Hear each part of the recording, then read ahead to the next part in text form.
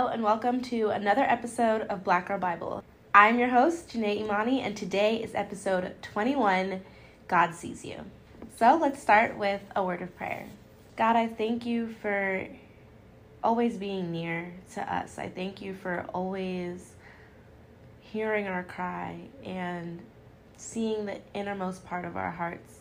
I pray that as we go through today's podcast, that your voice touches me and that it touches anybody who's hearing this podcast, that you remind us that you are near, that no matter how far we may stray, no matter the mistakes or whatever we may do in this life, God, that you are always a call away.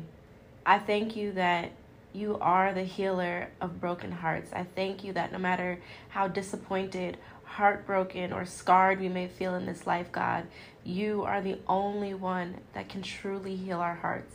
I thank you that we don't go through this alone. I thank you that you are our guide, that you are our friend, our father, our healer. And God, I pray that you always remind us of this. I pray that you help us to continue to think on this in times when we feel down, that you help to remind us to come back to you, to give our hurt and our worries to you, God. In Jesus' name, amen. So I wasn't sure how to start this episode, like where do I begin? I have this overwhelming feeling in my heart of what I've been just processing the last couple days, and I knew it was on my heart to share with you all, but I didn't know how. I didn't know what to say. I didn't know where to start, and I just pray that God speaks to me, speaks through me, and allows me to get these words out to you. But I guess I'll start with how I got here. In church the other day, I heard a message that I didn't know I needed, that really spoke to me. And I've realized I've gone through a lot of hurt. I've been in hurtful experiences. I've been hurt by people, by friends, by men. I've been hurt, and I've been carrying that hurt. And there are certain situations that I thought I've given to God and that I thought I've gotten over or moved on from, but there was still something there, and I didn't realize that. In this message, the pastor was going through just talking about how we need to be able to let our hurt go. We need to be able to give our hurt to God, because when you're hurt, sometimes you'll see your assignment as a threat. There are people that are hurting, that need help, that you've been assigned to help.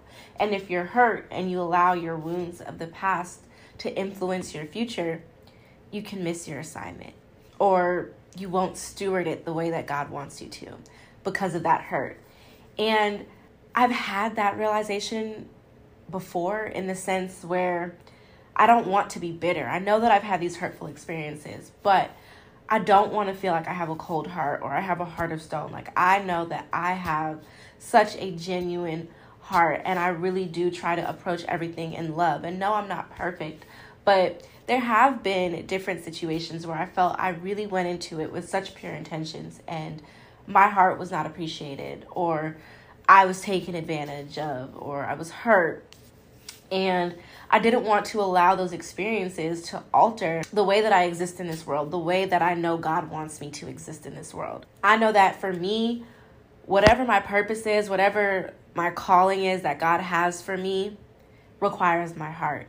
And that is why the devil has tried so hard to destroy it, so hard to harden my heart through the experiences that I've gone through. And I want to fight that. I don't want that to be the case. And so that's something that I have been working on for a while now. At the end of this message, the pastor really gave an apology and just acknowledged the hurt that us as a congregation have felt. And I don't know who else he might have been speaking to in that room. I could tell that overall the atmosphere was just heavy, and that it was a moment of healing for not just me, but in that moment he was speaking to me. Not quote for quote, but he was just saying, like, I'm sorry for the hurt that you felt. I'm sorry that your heart has been broken into a million pieces, and you may not even know where all those pieces are and you don't know how to put it back together. I'm sorry that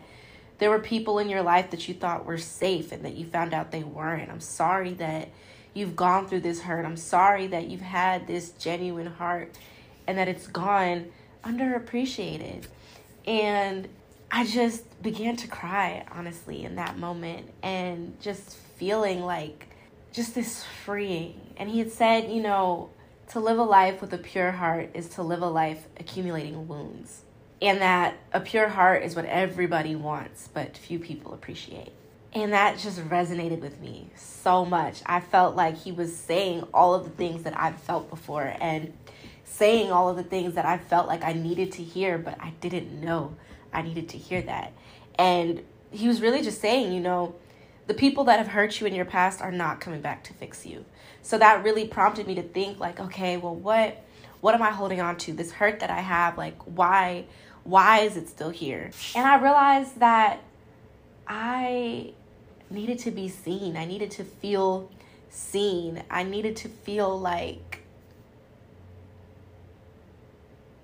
someone saw me. Someone saw that I'm hurting, that I've tried to exist in love and operate in love and have this genuine heart, and that I've been hurt because of it. I didn't think I was going to get emotional about it. Just in that moment, hearing those words and just having that moment where I felt like it was me and God, and just God speaking through this pastor to me directly, that he sees me, he feels me, he cares about me, that there is nobody else that can heal that pain, that there's nobody else that will understand how I feel the way that he does, and that it's okay. And that God wants me to understand that he doesn't want me to have a hardened heart because of it, that he wants me to know that he can heal me, that I'm not damaged, I'm not broken, I'm not unsavable. And just knowing that it's not, your hurt is not the end of the road for you. Your hurt is not your end all and be all. That God still wants you to go out and exist in this world in love and allow your love to be the light in the darkness of the world. And that it's okay, that you're going to get hurt. That's life, but that you don't have to change who you are. You don't have to change who God has made you to be. You don't have to change your character because of it. And I've talked about this. I mentioned this scripture before, and I don't remember exactly which one it is, but it's in Matthew. And I talked about it in one of my episodes, how God sends us out as sheep amongst wolves in this world, and how that's like our warning, just to know that God recognizes the world as evil. I mean, I've been reading Genesis, and that's really where we'll be coming out of today. So I know today is probably going to be a bit of a longer episode. I hope you all don't mind. But this morning I read the story of Noah, and this is a story that I've heard since I was little in Sunday school. But really just reading it and asking God for understanding and realizing different things that I hadn't thought about before. When reading it today, realizing how brokenhearted God was to see that this creation that he made in his image had become so evil and so wicked, and maybe not even knowing how to go forward and feeling like he just needed to wipe the earth. Like, who knows, maybe he would have just wiped the human race out completely. But Noah found favor with God because he was righteous, and being that one, that God felt like humanity is not lost. We needed to start over, but humanity was not lost. And I want to have that same sentiment in this world, where I feel like sometimes you just run into these people who it can feel like they're just so evil towards you, or they have such bad intentions and things that you would never even think to feel towards another person. People can feel or bring into your life, and you experience hurt when you feel you didn't deserve that. And I feel like God just wants us to know that we're not lost. There are still people that love. There are still people that are pure and kind-hearted and genuine, and that you will find those people. You will experience those people, but most importantly, he wants us to be those people.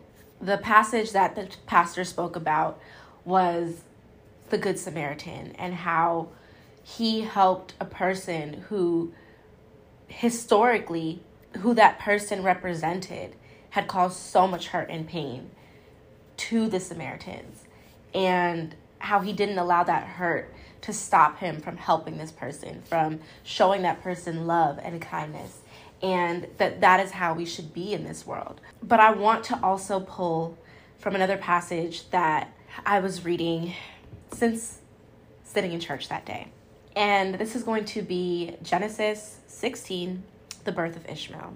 It's only 16 verses, so maybe I'll just read the whole thing so you all have context as well. Starting at verse 1.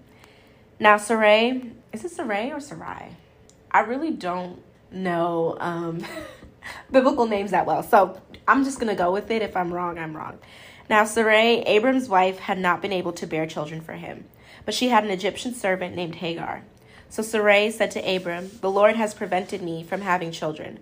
Go and sleep with my servant. Perhaps I can have children through her." And Abram agreed with Sarai's proposal. So Sarai, Abram's wife, took Hagar, the Egyptian servant, and gave her to Abram as a wife. This happened 10 years after Abram had settled in the land of Canaan. So Abram had sexual relations with Hagar, and she became pregnant. But when Hagar knew she was pregnant, she began to treat her mistress Sarai with contempt. So even just up to that point, right, I wanted to take a different look than what is typically spoken about when it comes to this story in the Bible. A look from Hagar's perspective as a servant to Sarai, and how she was asked to really do this favor to help Abram and Sarai in having a child, and what she might have been feeling during this. Then Sarai said to Abram, "This is all your fault. I put my servant into your arms, but now that she's pregnant, she treats me with contempt. The Lord will show who's wrong, you or me." Abram replied, "Look, she is your servant, so deal with her as you see fit." Then Sarai treated Hagar so harshly that she finally ran away. Hagar is probably swarming with all of these emotions of maybe feeling used or discarded or underappreciated for what she thought was helping and what Sarai thought was helping. You know, nobody's perfect, and she did have these feelings of contempt towards Sarai. We don't know where that might have come from or arisen or what she was feeling, but then being so harshly treated by Sarai, somebody who had asked her for help, who she had gone through so much to help, feeling discarded by them and harshly treated to the point where she ran away. In verse 7, we see how the Lord begins to speak to her. The angel of the Lord found Hagar beside a spring of water in the wilderness, along the road to Shur. The angel said to her, "Hagar, Sarai's servant, where have you come from, and where are you going?" "I'm running away from my mistress, Sarai," she replied. The angel of the Lord said to her, "Return to your mistress and submit to her authority." Then he added, "I will give you more descendants than you can count." And the angel also said, "You are now pregnant and will give birth to a son. You are to name him Ishmael, which means God hears, for the Lord has heard your cry of distress." Now that was a part of this story that really stood out to me. Situation that she's going through and feeling used and hurt, but still having to carry out this child and bring forward this life out of a situation that was so hurtful for her. And being told to name him Ishmael. God hears, because God has heard her cry of distress. And in that moment, feeling heard was something that I realized I needed in my hurt. And I think that a lot of us need, where we feel like nobody understands us. Nobody knows the hurt that we're feeling. Nobody understands what we've gone through. Knowing that God hears you when you cry out to him, that he's there, that you're not crying out in vain, that you're not going through this alone, that he hears you. And as we keep going, we'll see how Hagar realized God sees you as well. In verse 12, "This son of yours will be a wild man, as untamed as a wild donkey. He will raise his fist against everyone, and everyone will be against him. Yes, he will live in open hostility against all his relatives." Thereafter, Hagar used another name to refer to the Lord, who had spoken to her. She said, "You are the God who sees me," which in Hebrew is El Roi. She also said, "Have I truly seen the one who sees me?" So that well was named Behir Lahai-Roi. Y'all, like I said, I don't know these names, which means well of the living one who sees me. It can still be found between Kadesh and Bered. So Hagar gave Abram a son, and Abram named him Ishmael. Abram was 86 years old when Ishmael was born. So another scripture, right, that really stuck out to me was verse 13, where Hagar used this other word to describe the Lord. And all throughout the Bible, right, we hear or we learn about the different words that are describing God to us, where he is a provider, a protector, a healer. But in this scripture, that God sees. He sees us. He not only hears us, but he sees us as well. And I just thought, I think that's so amazing. Like, we see all these experiences throughout the Bible where people experience God for themselves and create this name for him. So whether that for you has been waymaker, protector, healer, whatever that may have been in your life before, knowing that God also sees you. He's your Elroy. And I just wanted to share that with you all, that God hears you, he sees you, and he, above all, can heal your broken heart. So when you're experiencing this pain and this hurt, be careful of where you look for that healing. It's not going to come in another person. It's not going to come from the person that has hurt you in the past. It's not going to come from you. You can't do it alone. It's going to come from God. And I want you to focus on that, to pray on that, and to know that you can share your heart and bare your soul to God, and he will hear you, he will see you, he will sit with you, and he will heal you. I also wanted to share with you a song that fell into my spirit as I was experiencing all of these emotions and really just bearing my soul to God. It was Goodness of God by CeCe Winans. Take a listen, and I hope that it blesses you the way it blessed me.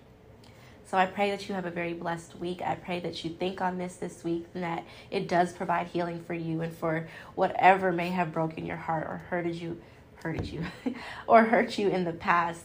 And I pray that you have a new sense of joy and peace this week. And I will see you next week for another episode of Black Girl Bible. Bye.